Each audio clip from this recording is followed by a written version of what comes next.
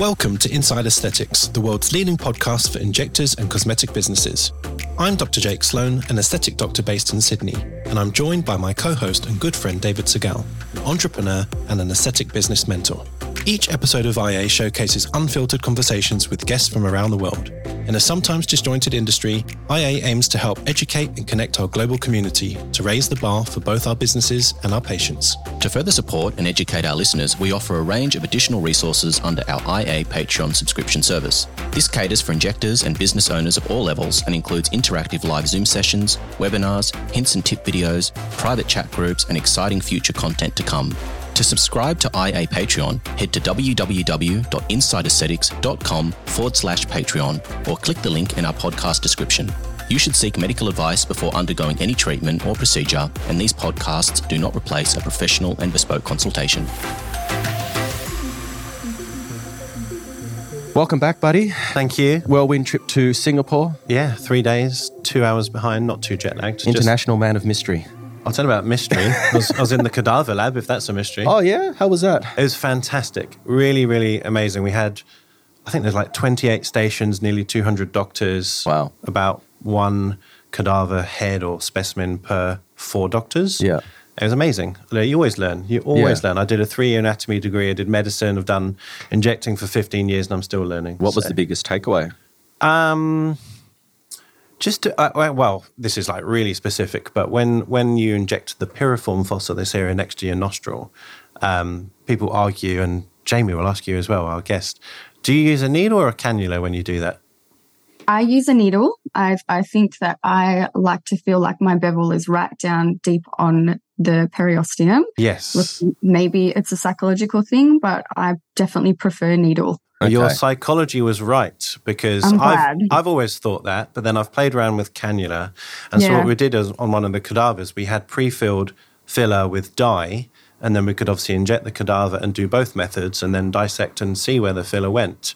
Mm. And one of our very experienced colleagues, I won't mention her name, but she's very, very good, and she's defaulted to cannula for the last few years in the thought that it would be safer and potentially more accurate. But when we opened up the cadaver, the filler was nowhere near the nostril.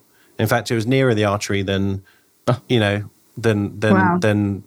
want it. So anyway, so that was really interesting. That was just a random takeaway. But, just reminding yourself, you can't remember all this stuff. If you don't look in a face regularly, it's like any skill, you sort of lose it. Yeah. So, Excellent. And so you just arrived back yesterday, or was it the day before? Yesterday morning. Yesterday. How's your jet lag? It's all right. I'm a bit tired. I've got a bit of a stiff shoulder, but from trying to sleep in business, which is always difficult. Oh, you poor thing.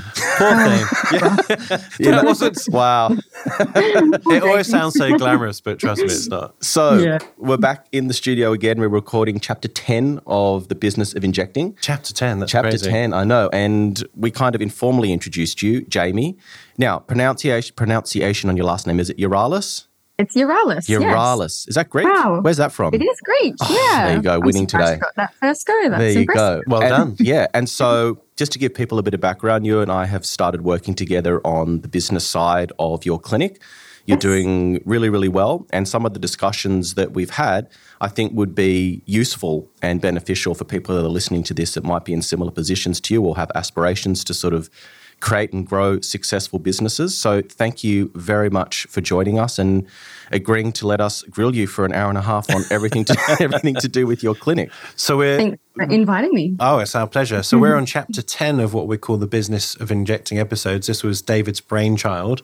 So these episodes, if you're new to the podcast, we sort of choose injectors of various experience and backgrounds and sort of delve into how they did it from the business perspective. Yeah. So I'm looking forward to this one because I didn't plan any of it. This was all done when I was away. Oh, I've done it all. What could possibly go wrong? I'm just going to sit back and enjoy the show. Yeah. So Jamie, tell us about your practice and your background. I've obviously had a quick read, but it's interesting. So tell us. So I guess for me, my pathway was probably a little bit different to the general nurse injector. I started as a dermal therapist. So that was 16 years ago. A bit of background story before that, I actually had no aspirations to work in skin or medicine or nursing at all.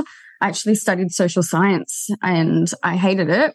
Came back to my hometown and thought, I like, pretty things. I like beauty. I'm going to do that just as a temporary role. And I started doing that for a little while. And one of the clinics I was working at, there were nurse injectors there. And that's what gave me the idea that, hey, maybe I could be a nurse injector. The nurse injector was actually Nicole from Juve, but I'm obviously still with Juve. So that was a very long time ago. And progressively, I did my registered nursing degree, which I actually loved. By the time I got to the end of my degree, I wasn't actually sure if I wanted to do injecting at all anymore. I was still doing some skin stuff just on the side. I did my new grads. I worked in operating theatres. I thought I wanted to go down the theatre aspect. I did some critical care experience. And then one day I got a phone call, and it was from Melissa and Nicole. And they were like, and this is when this is 10 years ago. So this was when the injecting space for nurses was quite new. It wasn't as mainstream as it is now. And they were like, do you want to come in for a chat? We need nurses. And I wasn't really convinced at the time that I wanted to do it. But after speaking to them, they pitched a really good deal. They paid for all of my training. The training was very different back then. And I progressed and started working for them for, it would have been maybe 2 or 3 years whilst also still working at the hospital. So it was a bit of a side hustle for a little while.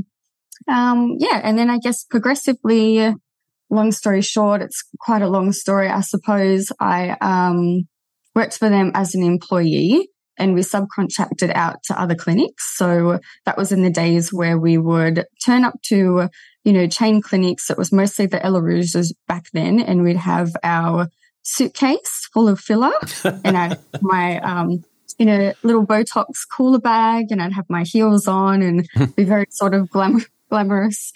And I'd come along to these other chain clinics and do their injectables. And then it got to a stage where things started to grow, I think, as an industry. And the chains that we worked with decided that they wanted to have their own in-house nurses. So essentially, I think that they saw it as a bit of a money grab. I don't think they maybe realize how much dedication goes into actually becoming a good injector. And so anywho, I was pushed out of there essentially. And that was when Melissa and Nicole actually tried to convince me to do it as a business. So at the time, I didn't really want to have a business. I wasn't really excited about that. It made me feel really nervous. I was very reluctant to start out in business, but they definitely were a great support network, and they really did nurse me along the pathway of how to do that. And I think I was, in our area, was probably one of the first nurses to actually become a nurse injector with their own business. So it was daunting, but also looking back, what a blessing. It's worked in my favor now all of these years later. That's fantastic. Just a reference for those people who may be listening thinking, what the hell is Juve? We actually had Melissa and Nicole on episode 204. Yeah. And, in short, they're sort of a training, business support and sort of connector for nurses to work at practices. Yeah. Their business model has kind of morphed over the years. As Jamie alluded to, they started off by providing subcontracting nurse injectors to various skin and beauty clinics. And as Jamie said, once these clinics like Ella Rouge started to go, hold on, we could do this ourselves. And I think they kind of pivoted and changed their business to more of a support. I think they do this, obviously still do the scripting side of things and providing training. So it's interesting how even their business has sort of pivoted to sort of move with the industry and how things have changed. Yeah. It's probably worth maybe talking about where you're working and the location. I've never been to Central Coast. I was just saying to David, I should visit one day, but that will give some context to what you're doing, what your setup's like and what your market's like. Yeah. You'll have to come and visit us one day. Absolutely. Well, Jake was just saying he hasn't been up to the Central Coast before. No. So we'll do a road trip. Well, yeah, absolutely. We'll have a birthday party and invite you guys. Sure.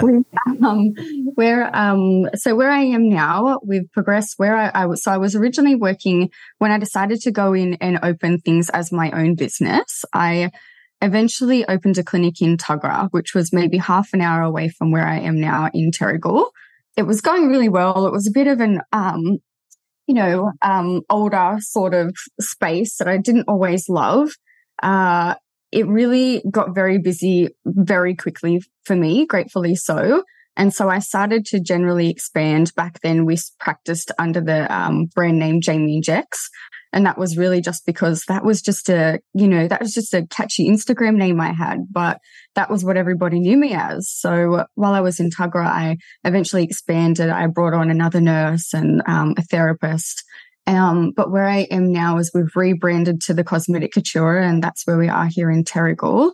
And for anyone that's just wondering, Terrigal is about an hour and a half north of Sydney. So it's just up the coast. So just to orientate listeners. And we call that the Central Coast. Central Coast, yeah. Yeah.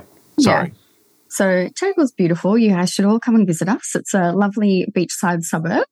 So I'm practicing there now, but we decided to rebrand. It was maybe 2 years ago in the middle of a lockdown. Great time to rebrand. Yeah.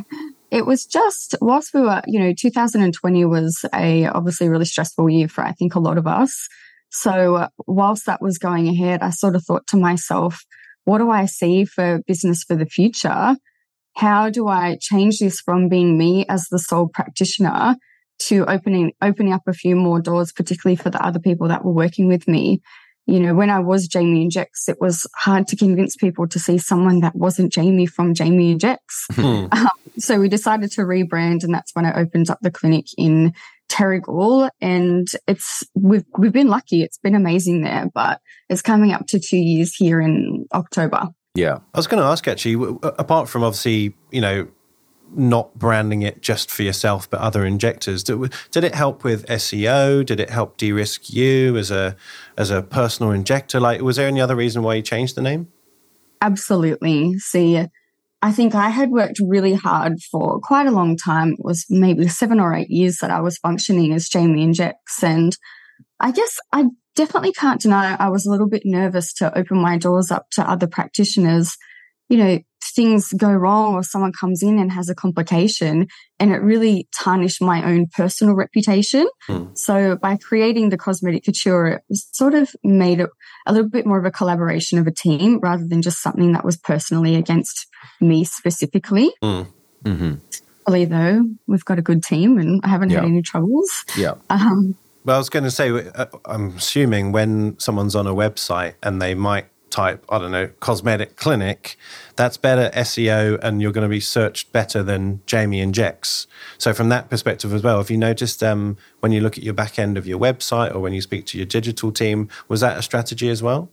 Well, to be absolutely honest, I know we might cover some of this stuff later on, but marketing, and I know I've briefly touched on this with David, but this is a terrible area for me. When you talk about the back end of your website and SEOs, I have focused really hard on being a good registered nurse that provides good treatments. We take really good care of our patients, but it was honestly probably only about a year ago that I figured out what all of these things were, Jake. So I'm not really sure. I think I was lucky to start in the industry when things really got moving. So I was able to build my reputation quickly. So I suppose marketing got thrown in cyberspace. I really did not pour much energy into it whatsoever. Because we were already so busy, it sort of wasn't something that I put as a priority. Whereas now I definitely do see the value in marketing, not just to attract new clients, but it really is like your online business card. But when it comes to looking at the back end of how we got our patients and what they're looking for, it really is a grey area for me. Yeah. You must see that a lot, David. Yeah. And I mean, this is not unusual. I mean, how would you guys know all this stuff? It's not anything that you've been trained for. And so it's very confusing. People don't know where to start. And even people that have been doing it for a long time, because of the rate at which things are moving and the trends are sort of progressing. Thank you, Jake. Just adjusting your mic. Sorry. It's hard even for someone that knows what they're doing to try and keep up with things. So it's, I guess, a testament to sort of what you were able to bring to the table, the relationship you had with your clients, that even despite having very little knowledge or skills outside of injecting the clients, that you managed to do quite well. And I think a lot of that comes down to, as you said, timing. There's always an element of luck in most people's success. But luck is when preparation meets opportunity. So you've obviously done a lot of right things in the back end before you got to that point. So when you decided to have your own business, like what was the thought process that you kind of went through? What planning did you do? Where did you come up with the money? All those sorts of really difficult obstacles that people come up against when they've got this idea but don't know how to conceptualize it and turn it into a reality. Yeah, I think the main motivation to open the Cosmetic Couture was, at that time, I felt a lot of our patients were coming to us with skin problems, all sorts of problems. People would come to me to have their Botox done and expect that I could fix everything from pigmentation to acne. Lucky I did have the skin background, so I was able to steer them in the right direction. But we really didn't have the resources, the staff resources to be able to help people. So I found on a day-to-day basis, I was really sending my clients elsewhere to have these treatments done. That in itself got tricky. I would send them to local clinics that maybe they wouldn't always have a positive experience. And sometimes it became my fault. So that was really tricky. And so when I decided the Cosmetic Couture was something I wanted to do, it was really just about being able to provide a more wholesome, holistic treatment plan for our clients who had these other concerns. I think as far as the business strategy went, there really wasn't any. My business strategy was that I wanted to be able to help our clients. I was listening to what their concerns were. I knew I was able to help them. And I wanted to try to be a good source, reliable, knowledgeable, with good devices that, someone that our patients could count on. Yep. And that really is how we have become successful. Yep. I really think the key for us has been just really listening to where the demand was. Yeah. And so getting back to the money side of things, because I've seen your clinic, not in person, just online with the videos that you've put up and whatnot. But that doesn't look like a cheap fit out. That looks like it was quite pricey. So how did you sort of budget for that? Like, where did that come from? Because a lot of people have amazing ideas and dreams, but they just don't have the resources to sort of make them happen. So where did that come from? Well, a little bit of a back end story. Obviously, we had our 2020 lockdown, and this is where I came up with all these ideas, because all I, like most of us, all we had time for was to think. Yep. So I came up with these ideas. We went back to work, and then I thought, right, I'm going to do it. So I started mapping out where I was going to move the clinic to, the type of brand that I wanted to be. I knew that I wanted us to be more of a luxury feel. I knew I wanted to have devices. And then, of course, you need to make sure that you have the financial means to put all of this stuff together. So a lot of the money I actually borrowed back off my mortgage, my home mortgage, which was kind of terrifying at the time. But when it actually got even more terrifying was when I'd found this really old beaten up shop. It was terrible. It didn't even have a functioning roof. It was just horrible. You wouldn't recognize it if you saw what it was when I first took it over. So I found this space and I thought, okay, I can transform this, no problem. I bought my first device, which was around about 160,000. Jeez. Signed all the papers, got the money ready to go, and then we went into another lockdown. Yeah, right. That was kind of terrifying. So I'm sitting there knowing that I've just got myself into maybe probably about $300,000 worth of additional debt. Yep. And not knowing when we would be going back to work. So it was terrifying. I think that the only reason they actually gave me the money is because I had a background in injecting and they'd seen my figures prior. Whereas looking back, I don't know if they would have given me that money today. Yeah. Wow. So the whole fit out, so to start from a broken down shop that was leaking, dilapidated and needed a complete redo, to having this beautiful functioning clinic with your first device, all of your cupboard stocked, your computers, everything cost you, what, 300,000 or 400,000? More than that, I would say. Yeah. Realistically, the 300,000 was maybe the device and probably not even the whole fit out. Right. So by the time you stock your cupboards, you're looking at more like around 500,000-600,000. You know, wow. We had other little devices as well.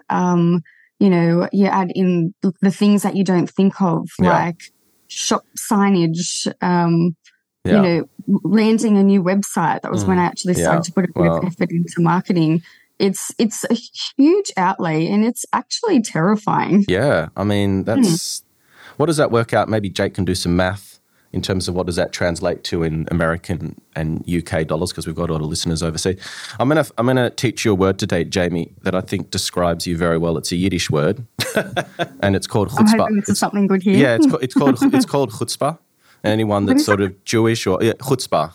Mm-hmm. And so basically it means nerve or audacity. Big balls. Big balls. And so I think to do what you've done in a lockdown, to take money off your mortgage, so the home where you live, on a new business venture with very little business background during a lockdown is that's the best word I could use to describe it. And I guess, do you think there was a level of sort of, and I don't mean this in a disparaging way, but like a level of incompetence to a certain point that you didn't know what you didn't know, and almost that was or saving grace, because if you were sort of acutely aware of the sort of risk you were taking, maybe you wouldn't have done what you've done? Most definitely. Looking back, I barely knew what I was getting myself into when I decided to open the cosmetic couture. Yeah. You know, the other risk factor, thank you for the compliments, by the way. I'm glad you feel I've got big balls. But, probably the other risk factor there that I haven't mentioned was, as much as I did work mobile, so when I was first, working for Juve, going here, there and everywhere to different chain clinics, I sort of was going anywhere from round the corner for maybe a few hours a week to other clinics that would maybe be an hour and a half away from me. So I really wasn't like I had a huge reputation just in our local community. It was a little bit of everywhere. But when I moved to Tuggerah, of course, I was able to build up a good clientele base and we were really busy and everything was great. But moving to Terrigal, that was still risky, because Terrigal, for anyone who knows the geographical location, is at least 30 minutes away from Tuggerah. So I knew there was a chance there that not everyone would follow me. It's actually really interesting when you look at where your patients come from, and I'm sure that you're the same, Jake. I'm sure this happens to a lot of injectors, but some of your clients will say traveling an extra 30 minutes is just ridiculous. Yeah. They're not going to come an extra 30 minutes. They're too busy, whatever. And I respect that. That's understandable. And then in the next breath, I have people that come interstate to come and visit me, which is just mind-blowing. So I think no matter where you are, of course, you will attract clients, but I definitely know that some of the clients that I was seeing in Tuggerah probably didn't come over. I mean, there are clinics on absolutely every corner here on the Central Coast and growing all the time. So that was risky. But I think if I'm honest, the reason why I was comfortable with my decision to do this was because I'd grown a client base before. I started from scratch. And as woo-woo as it is, I honestly think the key is you just have to really care about your clients. You really do. I think besides all the SEOs, is that what it is? The SEOs and the, KPIs and business stuff. I think the essential essence of creating a successful cosmetic business is your relationships with your patients and the trust that you can create amongst them. I think it's about how you make people feel. And I think that is something that I know that I do well. I mean, I know that business is a bit of a sketchy area for me, but I know that when patients come to see me, they feel confident in what we're trying to achieve together. 100%. Well, if anyone's listening, we have circled back to that point time and time again. You're right, Jamie. It is your X factor. It is your passion. It's your willingness to go the extra mile. But not chasing every single patient who doesn't fully align with that. So sure, if a patient thinks half an hour is too far, then maybe they're not going to be a long-term patient. That's just life. Well, they're seeing you as a commodity, and either that's you've failed in your job to build that value and that connection, or they're just not the right person for you. Yeah. Agreed. Yeah. By the way, going back to those figures, yes. So that was about 308,000 UK pounds or 385,000 US dollars. So not insignificant. That's a few bickies. Yeah. I got a question. We actually had Brittany Crosdale on. She's a nurse practitioner from the States. And for our patrons, you're one of our new patrons, so you can check this video, Jamie. She did a video of a walkthrough of her new clinic. And that clinic it's another level. It's like 2 floors. It's like multi-room. There's theatres in there, and it's insane. Oh, wow. But one of the takeaways that she gave for us was it might seem expensive to invest, and you've done the same, and maybe it felt expensive at the time, but she said it will be more expensive and more difficult to try and refurb what you originally did without the clear vision, or having to reinvest in something that you didn't quite do how you wanted to do it. So do you agree that even though it was expensive at the time, you now have a clinic that you're proud of and you're not having to change, or, I mean, maybe you'd expand, that's a different question, but do you think that's good advice? I couldn't agree more. I think that it's also nice just to work in a place that you love. Yeah. I mean, I wish my house looked like my clinic. It kind of has this New York City apartment vibes. It's really it kind of looks like a bit of a dollhouse. Yeah. It's really beautiful, and I think it's really welcoming. And it is something that when I decided to move the clinic, I was confident when people would come and see me at the new clinic, they could see why I did it. Not like, this is weird. She sort of moved up the road for same. So I think it also says a lot about your brand and who you are as well. I do think that your clinic does reflect who you are and what you're about. We don't have any debatable, I'm sure, but we don't have any ugly pamphlets or big ugly sharp bins or cleaning stuff in the clinic. It's all out of sight, out of mind, because I want it to feel like luxury. I want people to feel like they're at somewhere special that they enjoy being. I also think a lot of patients still do, on the coast anyway, a lot of patients still do feel quite nervous to come in for treatment.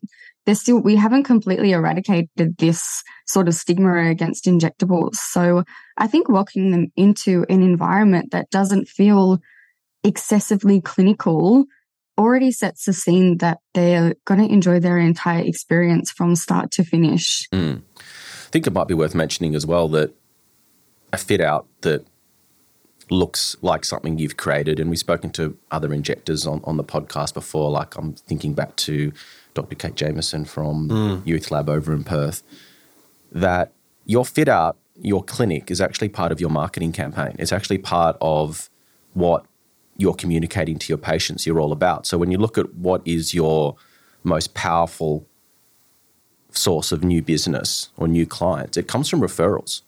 And so the more that people love coming and seeing you, the more they love being in your space, the more patients you're going to get who are similar to the patients that you already have. So I would see the fit out as actually not just the bricks and mortar and a functional space. It actually forms a really large, powerful part of your marketing campaign as well. Yeah. Can you tell us how the process works of designing a clinic? Did you work with an architect, an interior designer? How long does that take? What's the most expensive part, apart from obviously, the building and the supplies? I actually got really lucky. My best friend, her husband, owns a construction company, and they were amazing. They don't generally do shop fit outs, but I think they felt sorry for me because I didn't know what I was doing. And so they helped me with every step of the process. It was actually incredible. They helped me with the design, they helped me with the architecture. The only things that I really took charge of was the actual, the look and feel, the pretty stuff. And everything else was great. I mean, I don't know exactly where the biggest expenses were. I think actually in the joinery, we only have 3 clinic rooms. It's only a small space, but the joinery from memory was really expensive because you're essentially creating, 3 kitchens. Yeah. So that was a costly factor, and as I say, like, we are a small clinic, but it's amazing how functional you can create a small clinic if you have a strategic plan. Yeah, and it's designed by a woman. Well, I see a lot of clinics that are designed by men, and it's generally not good from a functional perspective. There's never enough storage. The cupboards are too high. There's just no sort of thought around where you're going to put everything and how you're going to easily access it, and ergonomics and all those kinds of things. Yeah, it's a good point. How did you plan that? I guess it depends on how you work as an injector, your patient flow, how much stock you like to keep. So give us some insight into that. Yeah, so it was really important for me that and I suppose it's just from working in other clinics, I picked up on things that I did like and I didn't like. So it worked out to be quite a blessing in the end. But I guess what I knew I really wanted to make sure of was that the reception desk is nowhere near people are sitting in the wait room. I think there's nothing more awkward for both the client and the injector and the receptionist when the client's leaving, they're paying their money, they've spent, $4,000 on, or, a high amount on whatever that they're purchasing for the day. And then with someone sitting behind them, the receptionist says, "Oh, that'll be $4,000. And you always see the person behind them go, "Oh my God." Yeah. It's embarrassing for everyone. It's an awkward, strange situation. So I really wanted to make sure that the waiting area was well and truly away from where the money side of things were. Also in the treatment room, I have this funny little thing that I think is a real game changer for me. And I literally never consult my patients with them laying on the bed. I hate it. I think as soon as a patient lays on the bed, the relationship changes. I feel if you really want to give a thorough consultation, which is your make or break, your consultations are really they're your opportunity to make sure that a patient feels heard and that they're able to trust you. So I have patients sit on a chair. They come into our clinic, they sit in a chair. I have these really tricky, cleverly designed pull-out desks that come out from the vanity. So a patient sits down and I sit at the desk as well with them. And before we go injecting anything, we come up with a strategic plan together. And then by the time the patient sits on the bed, we've already done our consultation, we've done our photos, we've done our prescriptions, and it just feels a little bit more like a genuine service rather than jumping on the bed. So I knew it was important for me when designing the clinic that we had those little things put in place where people could actually sit down for a no-risk conversation. Yeah. That's an interesting point, isn't it, when you talk about the psychology of how things change once it becomes apparent to both parties that now we're moving into a clinical realm, and developing that relationship, that trust, getting them to feel comfortable with what it is you're talking about without the fear of the needle going in the face. I think once people feel the clinical side of things is sort of activated, the capacity to sort of communicate and build that rapport potentially could be somewhat compromised. So I think it's interesting we talk about that psychology because, people like us, even though I'm not an injector, this stuff's very normal. I mean, I've had treatments galore. I've had... You haven't, have you? It becomes normalized. It almost you become desensitized to what it's actually like to be a patient. So I think that's a really good point. So for anyone that's listening, I think maybe rewind and listen to that again, because the consultation and the building rapport, that is where all the magic happens. I mean, the clinical side of things, everyone's focused on that. And we've spoken about this so many times. Everyone's focused on the clinical side of things. And that's, I think, an absolute that's a no-brainer. That's like just assumed that you're going to be clinically capable. Yeah. But it's that step that I think is overlooked, and the importance of building that relationship and the trust and the rapport. And I think the strategy that you've outlined there has probably been a big part of the success. I think it's really good. 100%. Just to give you some insights into what I saw from our Asian colleagues when I was away a few days ago, it's weird. I think we've spoken about this once before, but in China traditionally, first of all, they don't have standalone clinics. They have hospitals. Yeah. So massive buildings, 8-story, with everything from surgery to dermatology to injecting and pathology and everything. But you go there as a patient, you go to the floor where injectables are, and you don't meet the injector or the doctor. It's only doctors in China injecting at the moment. You meet what they used to call a beauty consultant. Mm-hmm. So this consultant is essentially a salesperson who has a bit of knowledge about injectables. And so, you sit in a room and you sort of reel off your list of what you want today. And the beauty consultant kind of goes, yeah, sure. And basically they tot up the total. And then you get presented to the doctor, who effectively acts as a performing monkey and does the treatment. So not good practice, and that is changing. I did hear from our Chinese colleagues that is now changing, and they're sort of doing away with that. But I guess the point is there is a space, just like Jamie said, prior to injecting, where there is a deliberate differentiation between consultation and treatment. And I think if you can do that well, like Jamie's doing, it does define what you're trying to achieve better. So often patients come to us with a very clear idea of, I want my frown lines gone, I want bigger lips, whatever.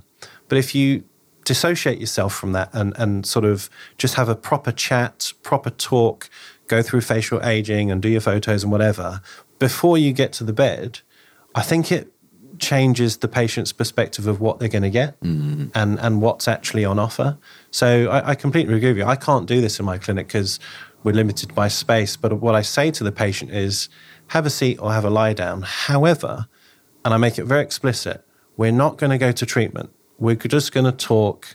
We're going to go through all of your wants and wishes and also fears before we get to the injecting stage. So I almost try to do the same thing, but within the confines of what I have. I don't have a desk where I can sort of not think about injecting. It's interesting, isn't it? Because people fear the unknown. Yeah. What's that saying? There's nothing to fear except fear itself. People fear the unknown, and they walk into your clinic and they don't know what they don't know what to expect. Yeah.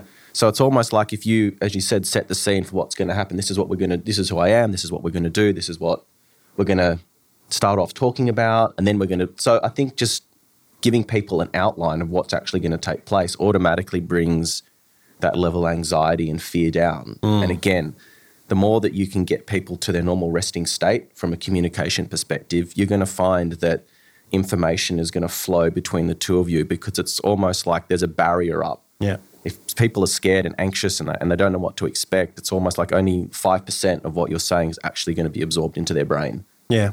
Here's another thing that came up. I want to ask you, Jamie. If you had the money and the space, would you ever work with an injecting assistant, someone who could assist you with that patient flow and maybe make, the checkout a bit more discreet, and maybe you don't have to take them out and talk about the money, and maybe have a separate room where the cleaning of the face is done prior to even, meeting you, and then maybe have a clinical photography room. Like you can just scale this and take it to the nth degree. So if you did have the space and money, what would you change or add in? Yeah, I would absolutely love to have an assistant, even from what injector wouldn't, right? Like, obviously, when we go to conferences and we watch these fabulous assistants on stage passing needles and cannulas, it looks incredible. Occasionally, when I have had an assistant helping me, oh my gosh, the treatment's done so quickly and efficiently. Yeah. There's less risk of infection or cross-contamination. So I would love to have someone helping me in that respect. The only thing that I don't know if I would change is sometimes I feel creating a relationship with your patient, it happens from start to finish of their entire experience. So I think if you're limiting too much of the time itself that you're spending with your patient, it is harder to create those relationships. Even if you had someone that was fantastic, cleaning them, taking their photos, doing all the things that don't necessarily need to be us, I think that you can sometimes miss out on some of that energy exchange. And I think that is where you do start to build the trust within your clients. So I don't know if I would replace everything, but I would like to have an assistant. For us, a lot of the time we do have someone who will take the patient's money and rebook the patients, and that's really great. But in terms of the clinical stuff, sometimes I think I do like to be a little bit more hands-on with that. What would you do? Would you have an assistant? I have to say I agree with you. And also I've got a control problem where if those photos aren't perfect, then they're useless, and actually they can affect, problems down the line. If there's a complaint or whatever, I need that photo to be bang on. But yeah, I've toyed around with maybe employing someone just for a week, just to, so it's not, there's no commitment either way. I can sort of, change assistant if it's not working out, but also they don't feel like they're in the wrong place if they're not getting anything out of it. I've had people shadow me just for the day, and that's quite nice to have 2 injectors in the room where if a patient's a bit nervous or they need, just a hand holding or just something, it adds to the patient experience. But for me, it does confuse things because then my ergonomics are different and there's someone in the way, and some things that I want to do, someone's suddenly helping me, and it just throws you balance until you're used to getting that help. But yeah, I think longer term, it would be a great strategy. Yeah. So devices, this is, I guess, the primary reason that you reached out to me, I think initially was some advice on devices, and we've sort of now gone in a completely different direction. We'll get to devices, but I think there were some steps we needed to take before we get there. But you said you started off with a $160,000 device. And this is a question that comes up a lot in our WhatsApp chat groups, and now you're part of that, you'll see these sort of questions flow through. Maybe you can share some of your experiences and wisdom while you're there when you get time. But the device question seems to come up time and time again. So people feel like they need to offer more than just injectables. They're expensive. Clunky, ugly. Yeah, sometimes there's consumables involved. You don't know which one to get. The salespeople are really good at telling you their device is great and everyone else's is not, and this is how much money you're going to make, and all this amazing forecasting that they kind of do for you. So share some of your wisdom with us in terms of how you selected the device. Was it the right decision in retrospect, and how did you make sure that it wasn't just becoming an expensive paperweight that was collecting dust? And I think maybe your skin background played a big part in that, but just educate us a bit on that if you wouldn't mind. Yeah, so the first big device I bought was the Venus Versa, which is from the Venus Concepts range. And you're right, having a skin background, it definitely did work in my favor. I really wanted to find a device that was super easy to function, because I knew it wasn't me that was going to be functioning it. So just like Jake, I'm a bit of a control freak. I want to make sure what's going on behind those 4 walls is safe and everyone's taken care of. So I want a device that was as minimally risky as possible. And the Venus really did fit into that category. It is a multimodality device, so it does ablative resurfacing. It does IPL for redness and for pigmentation, skin tightening. So it does cellulite reduction. It is a good device, absolutely. But to be absolutely honest, I know Dave and I, we've chatted about this, but it can be hard to really pick up what makes you money. By the time you actually pay these expensive devices off, and I have some other ones as well, you pay your staff to use them, you pay them bonuses or rewards for doing a good job. It adds extra GST. Some of them have consumables. It's actually hard to figure out how much money these devices really do make you, if at all. But I think sometimes it is the difference of a patient coming to your clinic and not coming to your clinic having these devices that you offer. I know it's worked vice versa for our patients. Some patients weren't necessarily injectable clients at all. They've just come to us to have some kind of skin treatment done. And eventually they turn into injectable patients. Yeah. But also vice versa, patients of mine that really had taken terrible care of their skin. The Central Coast is home of sun lovers and sun-damaged skins. So they might be coming to me to have their injectables for years and years, but do absolutely nothing to their skin. So having the devices meant that we were able to keep them within our 4 walls and try to take care of their skin, which, of course, selfishly, it made my work also look better. Botox and fillers looks better if you have a beautiful, refined skin. It was a bit of a no-brainer. Then we progressively introduced some body devices. So I have the True Sculpt from Cutera. Great device. It's been incredibly popular for us. But again, It does have consumables. It wasn't cheap. Every time a patient comes in to have the treatment done, we have additional expenses on top of that. So it is a little bit of a minefield figuring out what devices you should be buying. And I think that all I could really go off was just the clinical papers presented to me by, of course, the people selling the devices. Yeah. So they were always very fabulous and very convincing. But it's really tricky to decide on the right device to buy. And then once you have the device, it doesn't end there. You need to get it serviced. We actually just had something break on one of the devices last week, and that device is out of warranty. So now we have to pay for that. It is a bit of an ongoing cost. Yeah. I was going to ask a question. Obviously, skin makes sense. You're looking after the face, and I completely agree that if the canvas isn't right, the injectables never sing. But what about body? Because that's a tricky one sometimes for injectors to add into their clinic. So, I know it's an aesthetic device, but did you find that you had demand from your patients, or what made you go down that route? And how have you made it successful? Because many clinics don't. Body is tricky. Body is definitely tricky because with skin, as soon as someone comes into your clinic, we know that they want to treat their face. If they're coming for injectables, it's a very expected chat that will bring in how to improve their skin as well. Whereas you can't come into a skin clinic and I say, by the way, I have got this device and we can shrink your love handles. Yeah. It's not a welcoming chat. I very much have the culture in our clinic that everyone walks out still feeling good about themselves.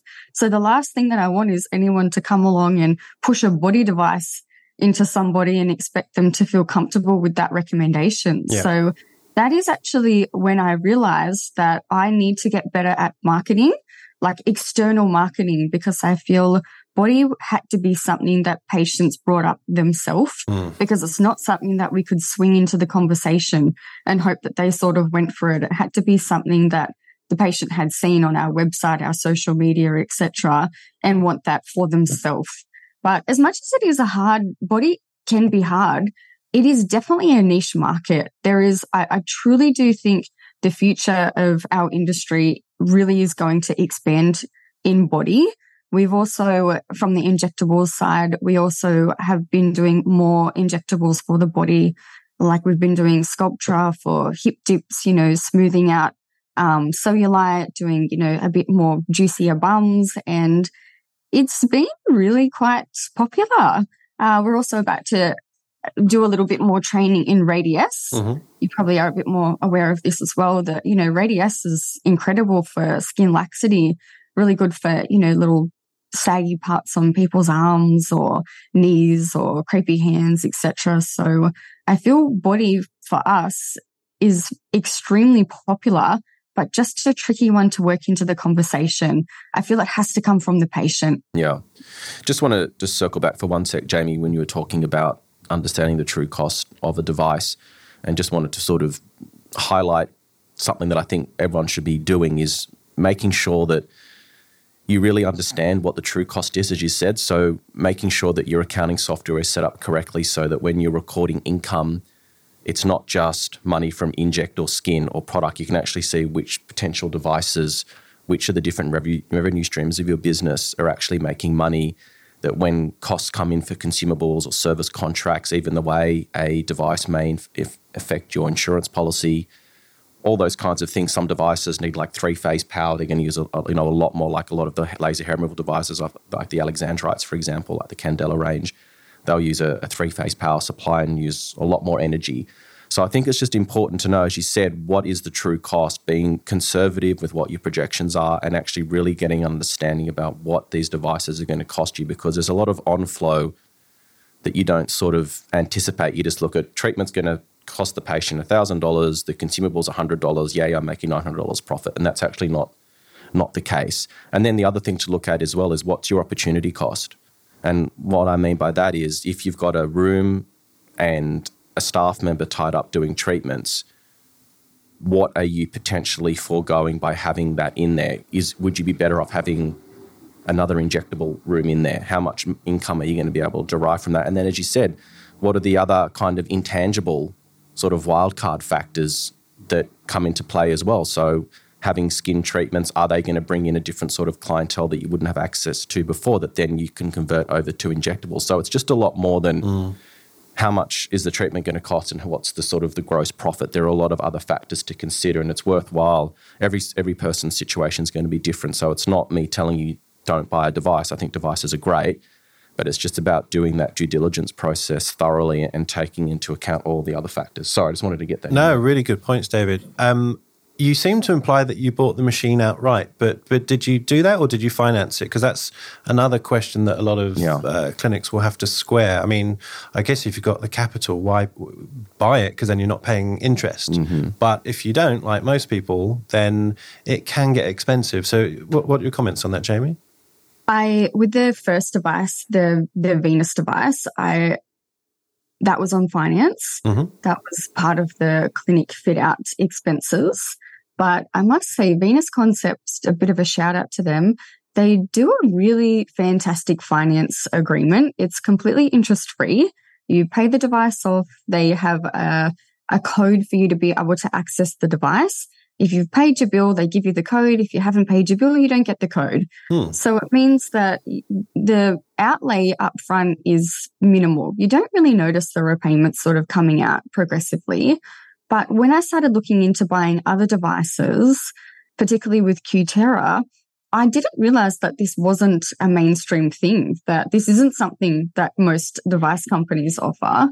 And so with the Qterra, I looked into finance, but as we all know, interest rates are really high these days. And when I did my figures on how much I would be paying with the device plus the interest, it didn't make sense to do it. So I bought that one outright.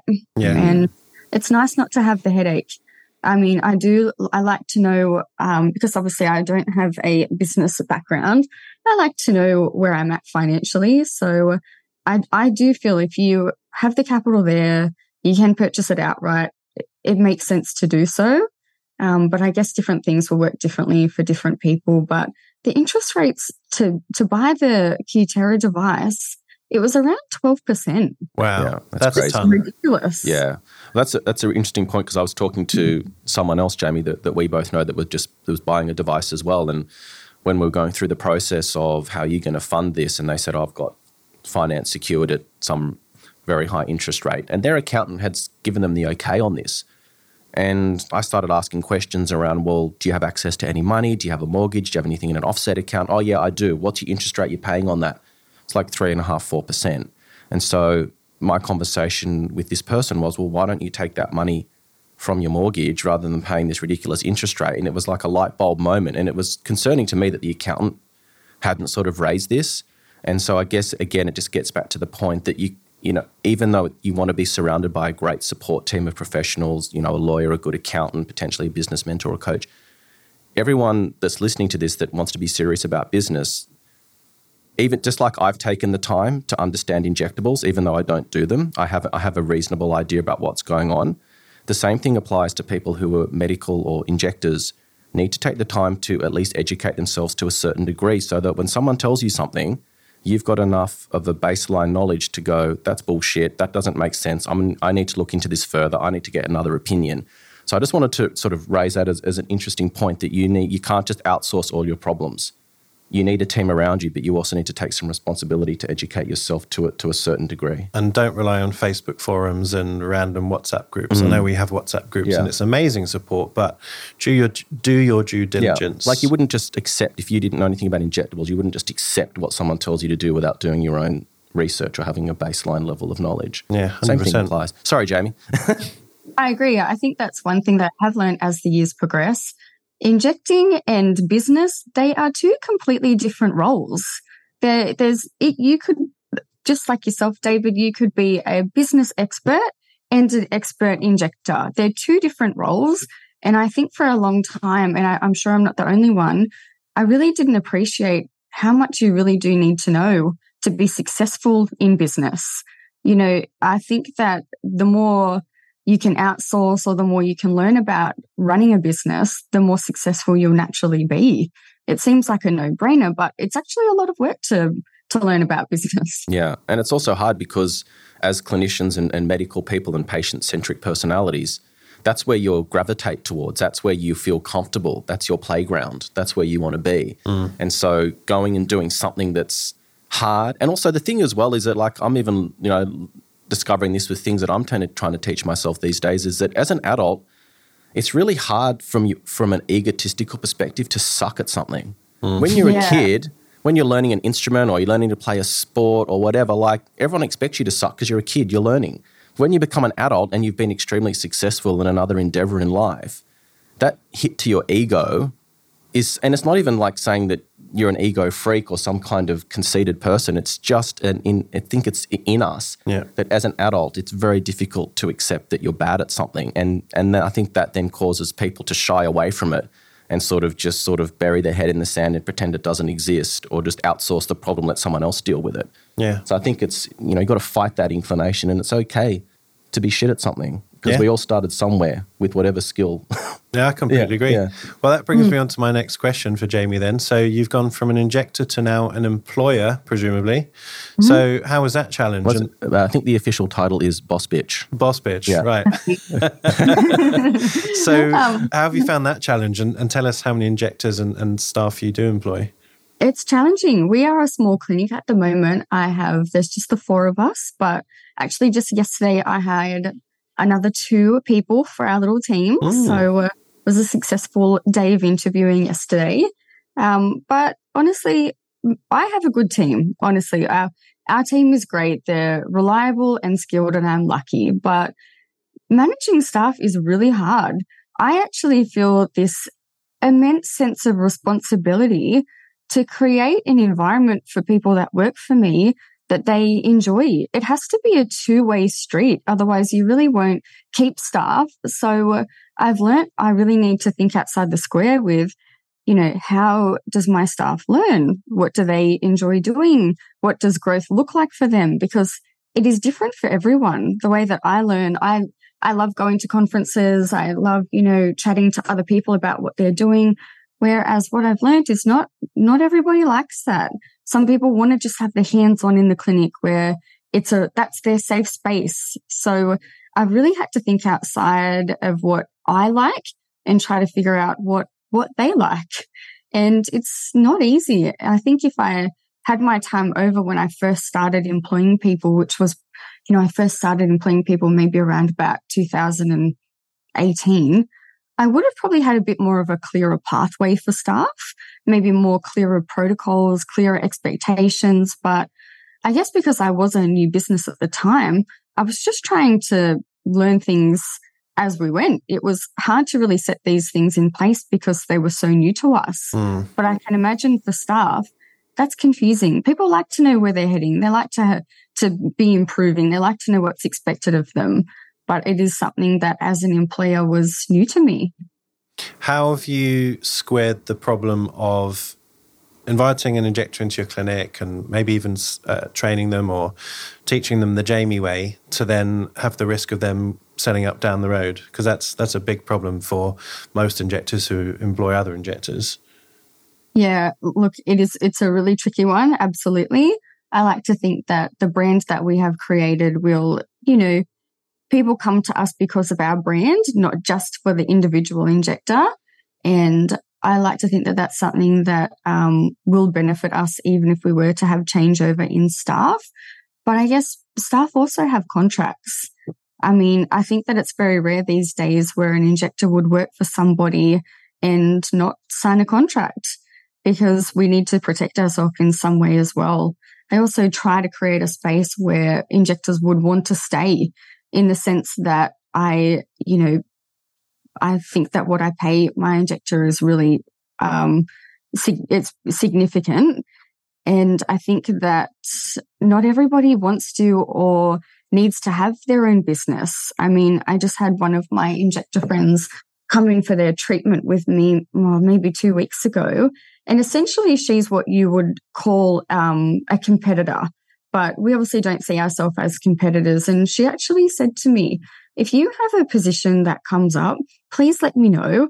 I know sort of roughly what you would pay. And business is really hard. It's all those things that not everybody wants to do. So I think that business isn't necessarily for everyone. And I even think a lot of people that have maybe gone into running an aesthetics business have now realized that working for someone on a good rate with good opportunities probably isn't such a bad thing. Yeah. Yeah.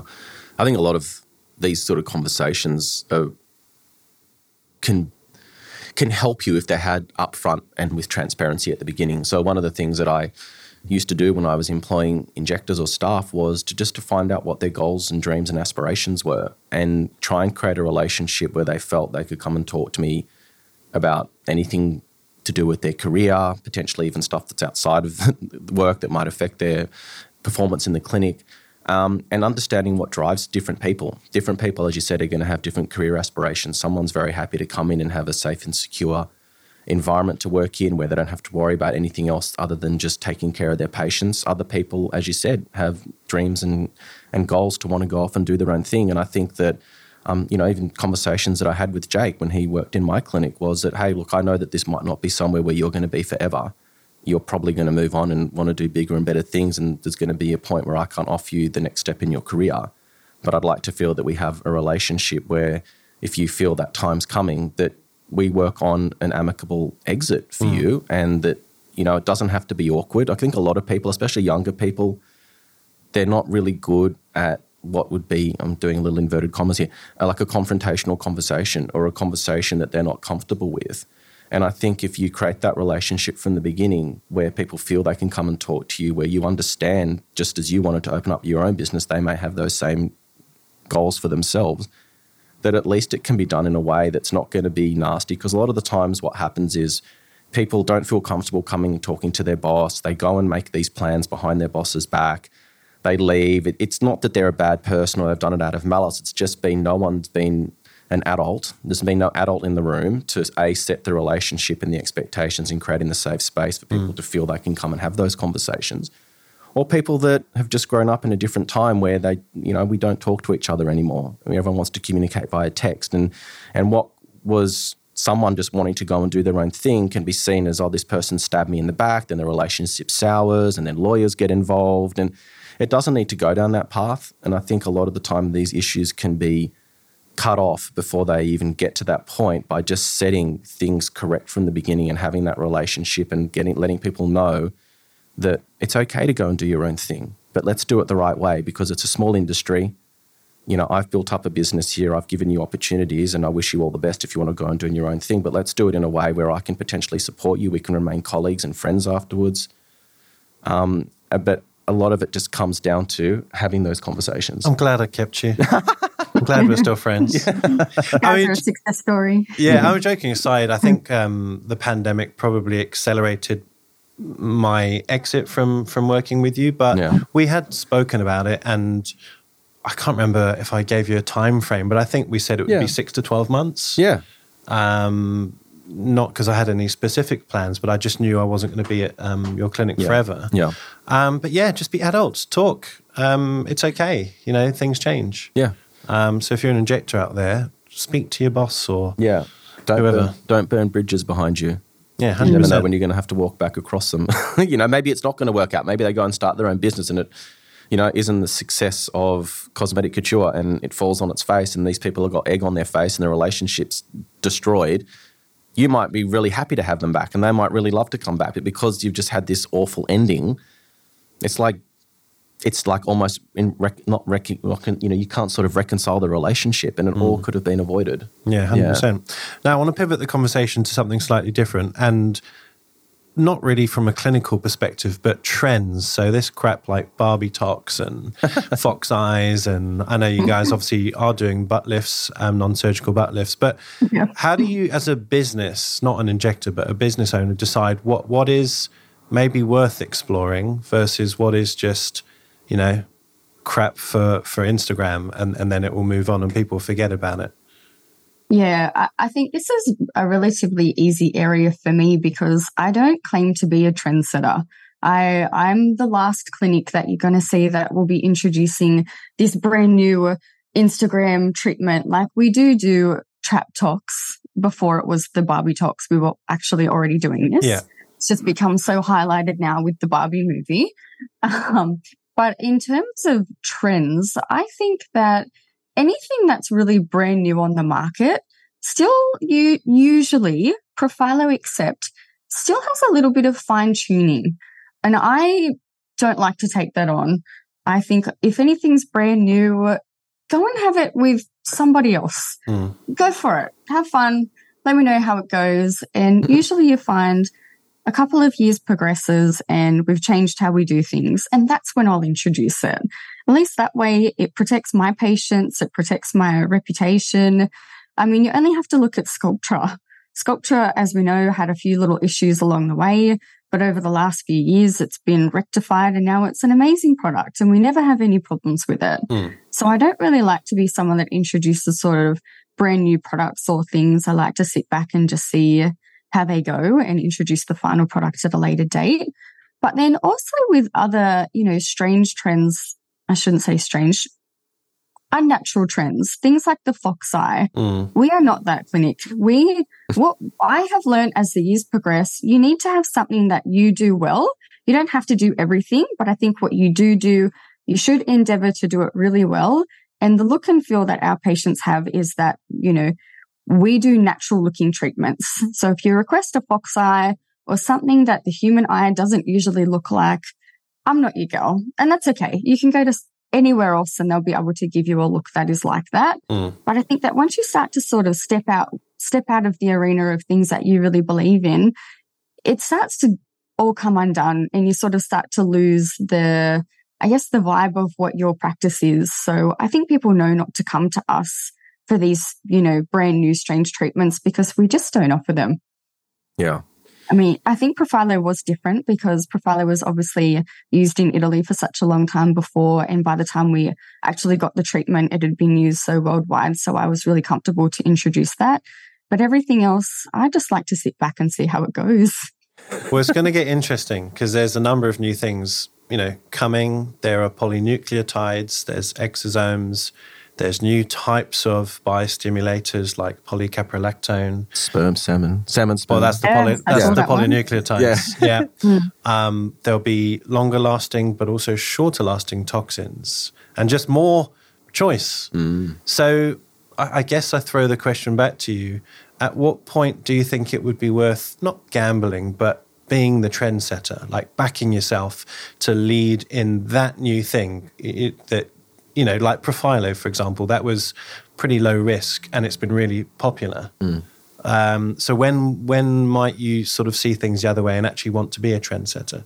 Well, I think you really nailed it with the risk factor. It depends on what degree of risk that we're looking at to introduce something that is brand new. I obviously love with our Botox and fillers, nothing is ever really permanent. I know that complications can happen, but in general, nothing is permanent. So if something was to be released in Australia that we thought would be really beneficial for our clients, I'm not completely closed off to it, but the first thing that I would look at is really just the risk profile. Yep. If something were to go wrong, can we take it out? Is it going to wear off? Are the problems going to be permanent? And that would probably set the tone of what I was most comfortable to introduce. I think it's more just about protecting your patients. Yeah. And I think if we were to bring in anything that was really fabulous and new, I tend to try it on my family and friends first. And myself.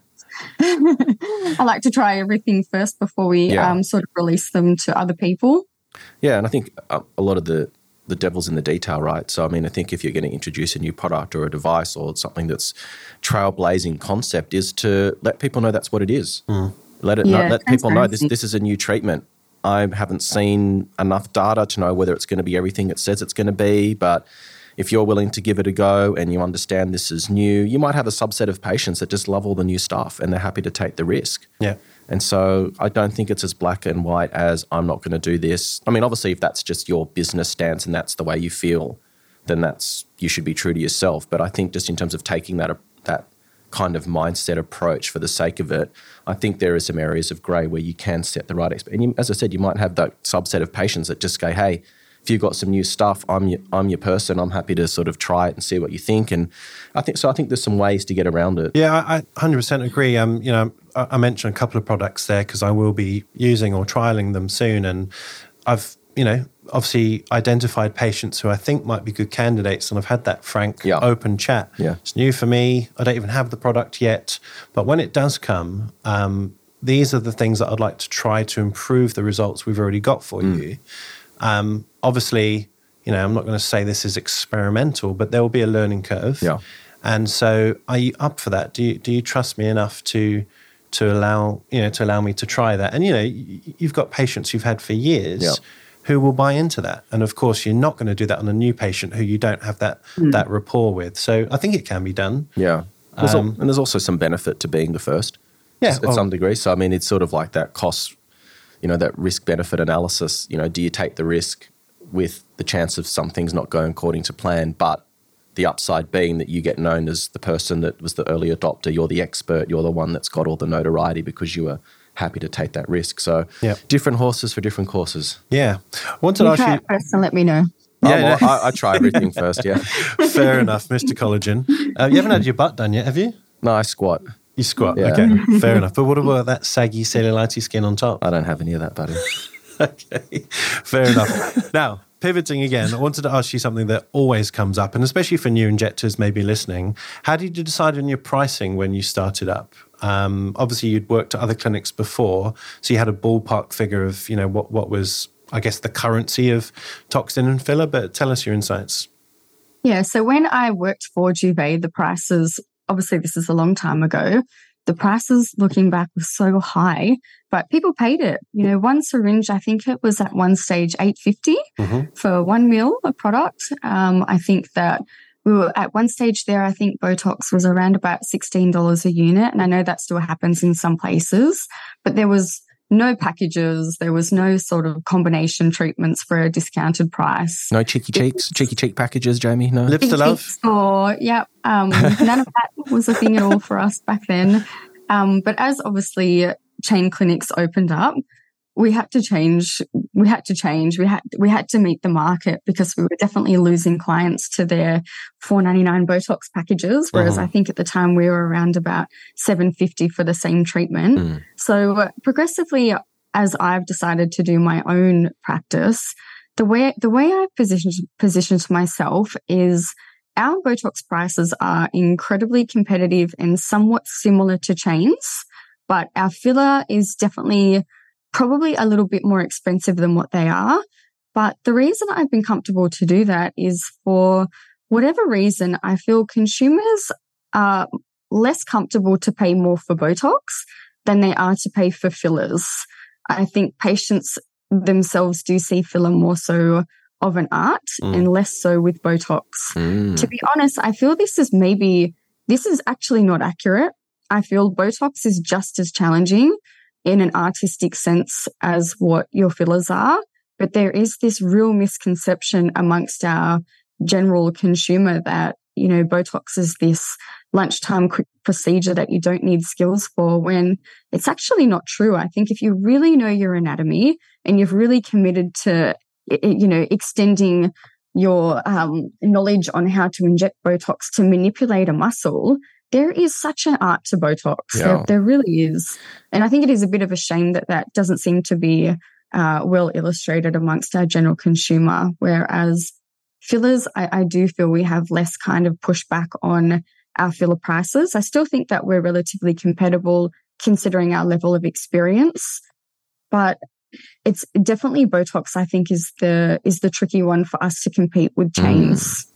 I've got some thoughts on that. Yeah, no, I completely agree. And I think it's our own fault as injectors or clinics and maybe the chains are part of this. It's seen as a 15-minute treatment that you just pop in and it's a lunchtime thing and it's quick and easy. And, some of that is true once you've established a good plan and you understand your patient. But that initial consultation and understanding, what you can actually do with toxin, both upper and lower face, off-label, I think it's misunderstood and probably not very well developed for its potential.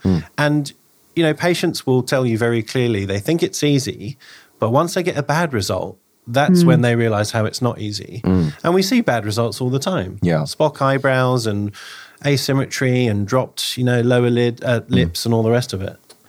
If I was an injector in a parallel universe where you were the business guru and I was an injector, that's what I'd be focusing on. And for anyone that's wants some more information on what I'm about to talk about, go back and listen to episode 190, which was with Dr. Michael Caine, who is the king of tox. And I think that if I was to look at Botox in three sort of obtuse categories, so one would be shit Botox, average Botox, like blow your socks off Botox, like the best result you've ever had. Most people probably fall into the middle category. They do Botox, okay. They do the 3 areas, no problems, the wrinkles are gone, happy days. I think there's a subset of people who, no matter what they do, they just don't get it and shouldn't be injecting. And I think there's a very small percentage of people who take tox really seriously and do it better than everyone else. So they understand anatomy well, the relationship between elevators and depressors, natural asymmetry in the face, and really take toxin rather than just point, shoot, kill to get rid of a line, is actually looking at the face holistically. And Dr. Michael Caine talks about this in depth during our chat with him. And I think people need to, as a whole, need to look at tox more seriously and actually find out and educate themselves on how to become an expert in it rather than just being average. Because you think about your risk profile of tox versus filler. What's the worst that can go wrong? You might give someone a bruise, you could give them a droopy eyelid for a little while, and some aesthetic asymmetry, which can usually be corrected or somewhat improved with subsequent treatment or just some time. Yep. They're in every 3 months. And if you can do someone's tox better than they're going to get it anywhere else, guess what? They ain't going anywhere else ever. Yeah. Ever. And your risk profile decreases and you can actually start charging more and you start to move. You know why I charge more? Because I'm the best. Yeah. And I give you a result that no one else can give you. So go and get your $10 per unit treatment at one of the chain clinics and I'll see you in 6 months when you decided that they can't do what I can do. Yeah, no, totally agree. What do you think, Jamie?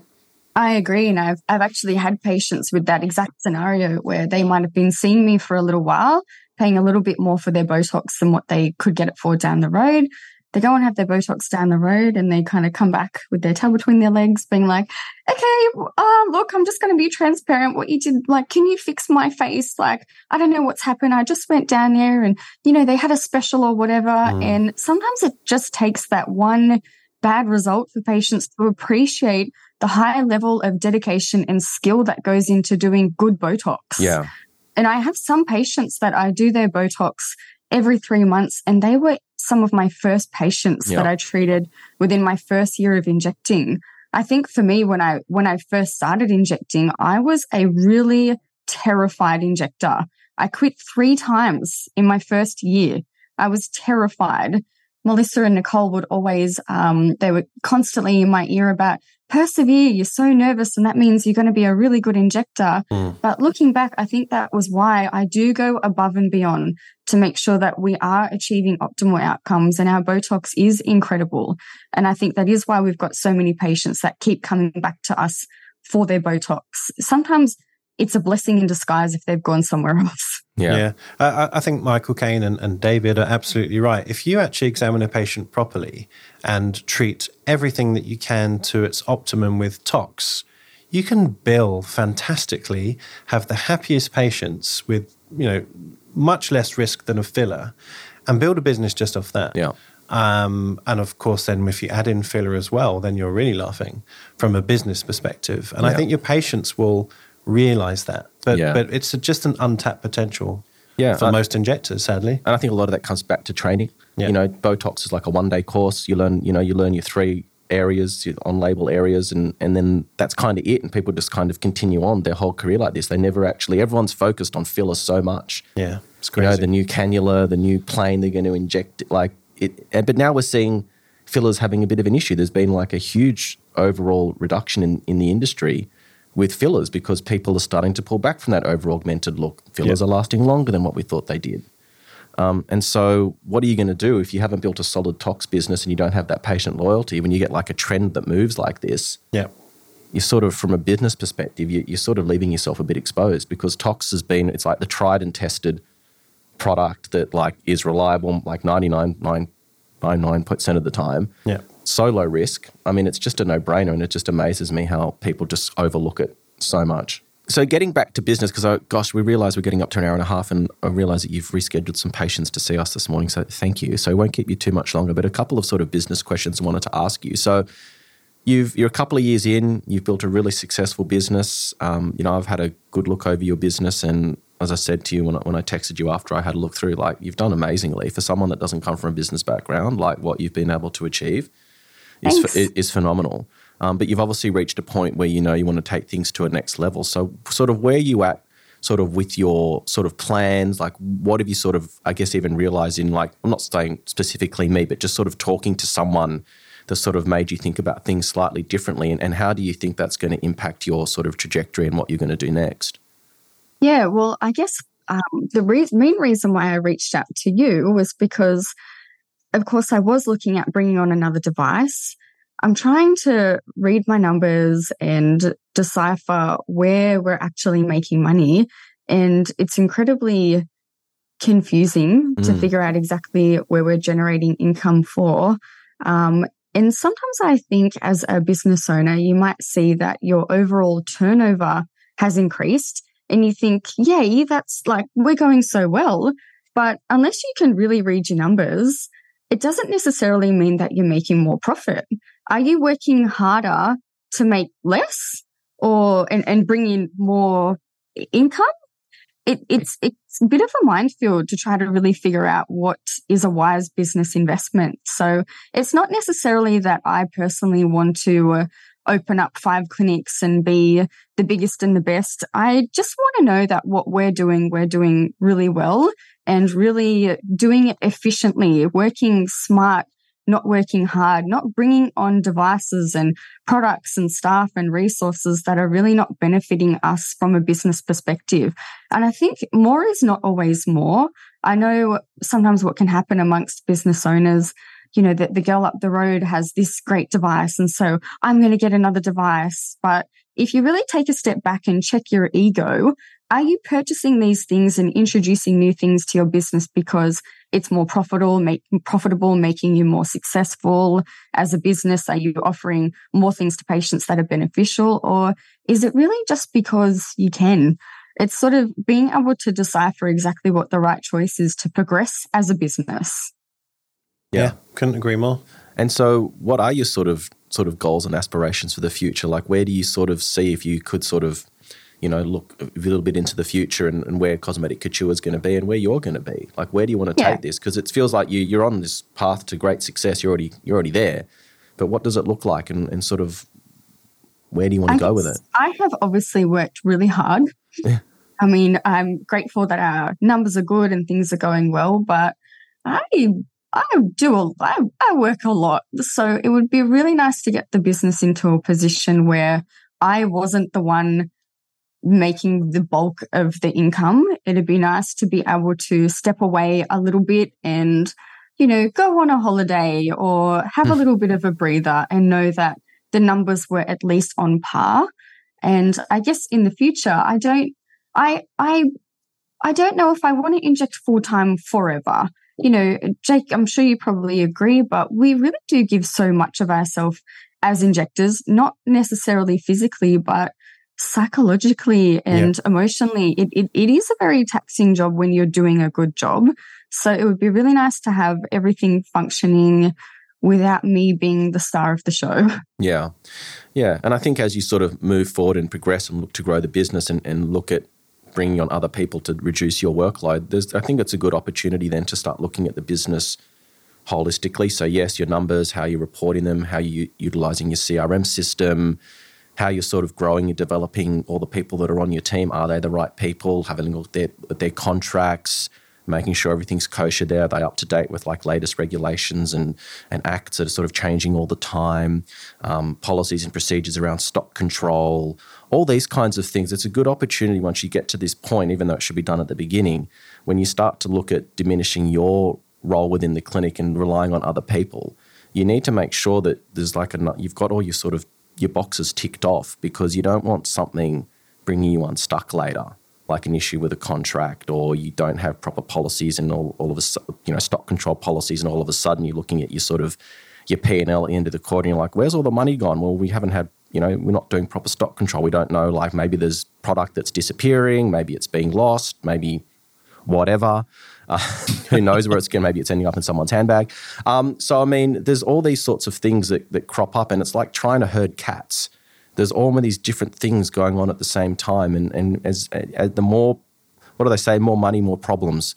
And so I just think, you're at a great point now where I think that you've built something so fantastic, but like taking it to the next level and educating yourself on how to create a business that's going to go beyond just what you're able to offer, and stepping back as an injector and allowing yourself to put energy into looking at the business, because it's really hard to sort of be in that room, as you said, giving so much of yourself every day, all that mental energy, and then to sort of change gears and looking at things holistically from a business perspective is very difficult. Yeah. What would you do if you could step back one day a week and not inject? I mean, obviously, running your business will hopefully take care of itself once all those things are in place. But what would you like to do? I mean, do you have kids? Do you want to travel? Do you want to teach? What? Want to start a podcast? Yeah. Everyone else is. Yeah, that's true. I don't want to start a podcast. You guys are doing a great job of that. But I would like to, if I were to take a little bit of a step back, to be honest, I think I'd just like to work on being a better business owner, a better boss, put my business cap on and not just an injector cap. The other thing that I have dabbled in recently was doing a little bit of education amongst injectors, and I was pretty nervous to do that because I sometimes I get maybe like a little bit of imposter syndrome. I think, am I really in a position to really start training people? But I suppose I have been doing this for a while now. But I was actually so fulfilled after I did it. It's really nice to give back. Yeah. I know, the injectors that I was teaching a few things, they reached out and were, really grateful for the advice I could share. And it's a nice feeling. Yeah. So I would mind doing a little bit more of that. Yeah. And I think it pushes your own limits of what you think and, revisiting your anatomy, like I was saying, and just makes you think about, what am I actually doing every day? Why am I doing it this way? And maybe I need to change the product or whatever it may be. Yeah. And maybe just like a final thought from yourself for everyone that's listening out there that's been inspired by your story, which I'm sure there's many. What advice would you give to people that are considering starting their own business? I mean, if you could give advice to Jamie 3 or 4 years ago, what would that be? Well, definitely to do a little bit more business research and learn a little bit more about business in general. But probably one of the big things was get an online booking system. Yeah. The amount of time it has saved us. We've only had online bookings now for almost 2 years, and I do not know how we survived without it. Everyone needs an online booking system, but also to have your things a little bit more itemized so you can see exactly what's beneficial and what's not. And also, I guess, just to, if I were to speak to myself 4 years ago, maybe just to back yourself a little bit. I think you have to be a little bit courageous and believe in yourself and know that you have a point of difference. I think that with just that alone will cause you to be successful. Yeah. 100%. Well, it's been a great chat. Yeah. Really did enjoy that. It's nice to get to know you better. I'm just going to quickly plug our Patreon because you're probably our newest member. Just recently, we've added some anatomy content, complications content. I'm going to start some ultrasound content, regenerative aesthetics content, as well as all the other stuff that we were already doing. So hopefully you explore that, Jamie, and you can tell all your friends and injectors about it. Yeah. And if you're interested to become part of our community, just go to the link in our Instagram bio. Just go to IA Patreon, or if you prefer using Google, not Google. So Google. up to about 250 people now, roughly? Yeah, 250. Yeah. And I'll just give the link. It's worldwidewebinsideaesthetics.com/Patreon, or just click the link in our podcast description. Yeah, and we're lucky enough to have injectors like Jamie that's just joined us and thought leaders and KOLs from all over the world, as well as people that are brand new. So we just, as well as all the content that we're putting out to help you with your business and your injecting, just having those WhatsApp groups where people can come and contribute and ask questions and get support from a really positive worldwide community, I think has been really valuable, and looking forward to seeing you share some of your knowledge and thoughts, because there were some questions going around the other day around, I feel guilty sort of charging people the prices that I do, and people can't afford things. And so we kind of touch on that a little bit, but be interesting to get some of your insights as well, Jamie. So welcome to the family, and thank you so much for your time and rescheduling patients for us this morning, and for dressing so fabulously. And wishing you all the best for the rest of your day and your journey, and looking forward to seeing continued success for you. Absolutely. Thanks. And thanks again for having me on. I can't wait to explore the Patreon. Yeah, we'll have to plan our trip to the Central Coast to come and see you. Absolutely. Thank you, Jamie. Take care. Thank you. Thanks again. Bye. For our latest news, follow us on Instagram at Inside Aesthetics Podcast. If you want to get in touch with myself or David, follow us on Instagram as well at Dr. Jake Sloan and David_Inside Aesthetics. Join our IA Patreon platform for invaluable business and injectable education. Get access to our global community of like-minded professionals, live and interactive Zoom sessions, hints and tip videos, webinars, and more. Head over to www.insideaesthetics.com/Patreon for more information.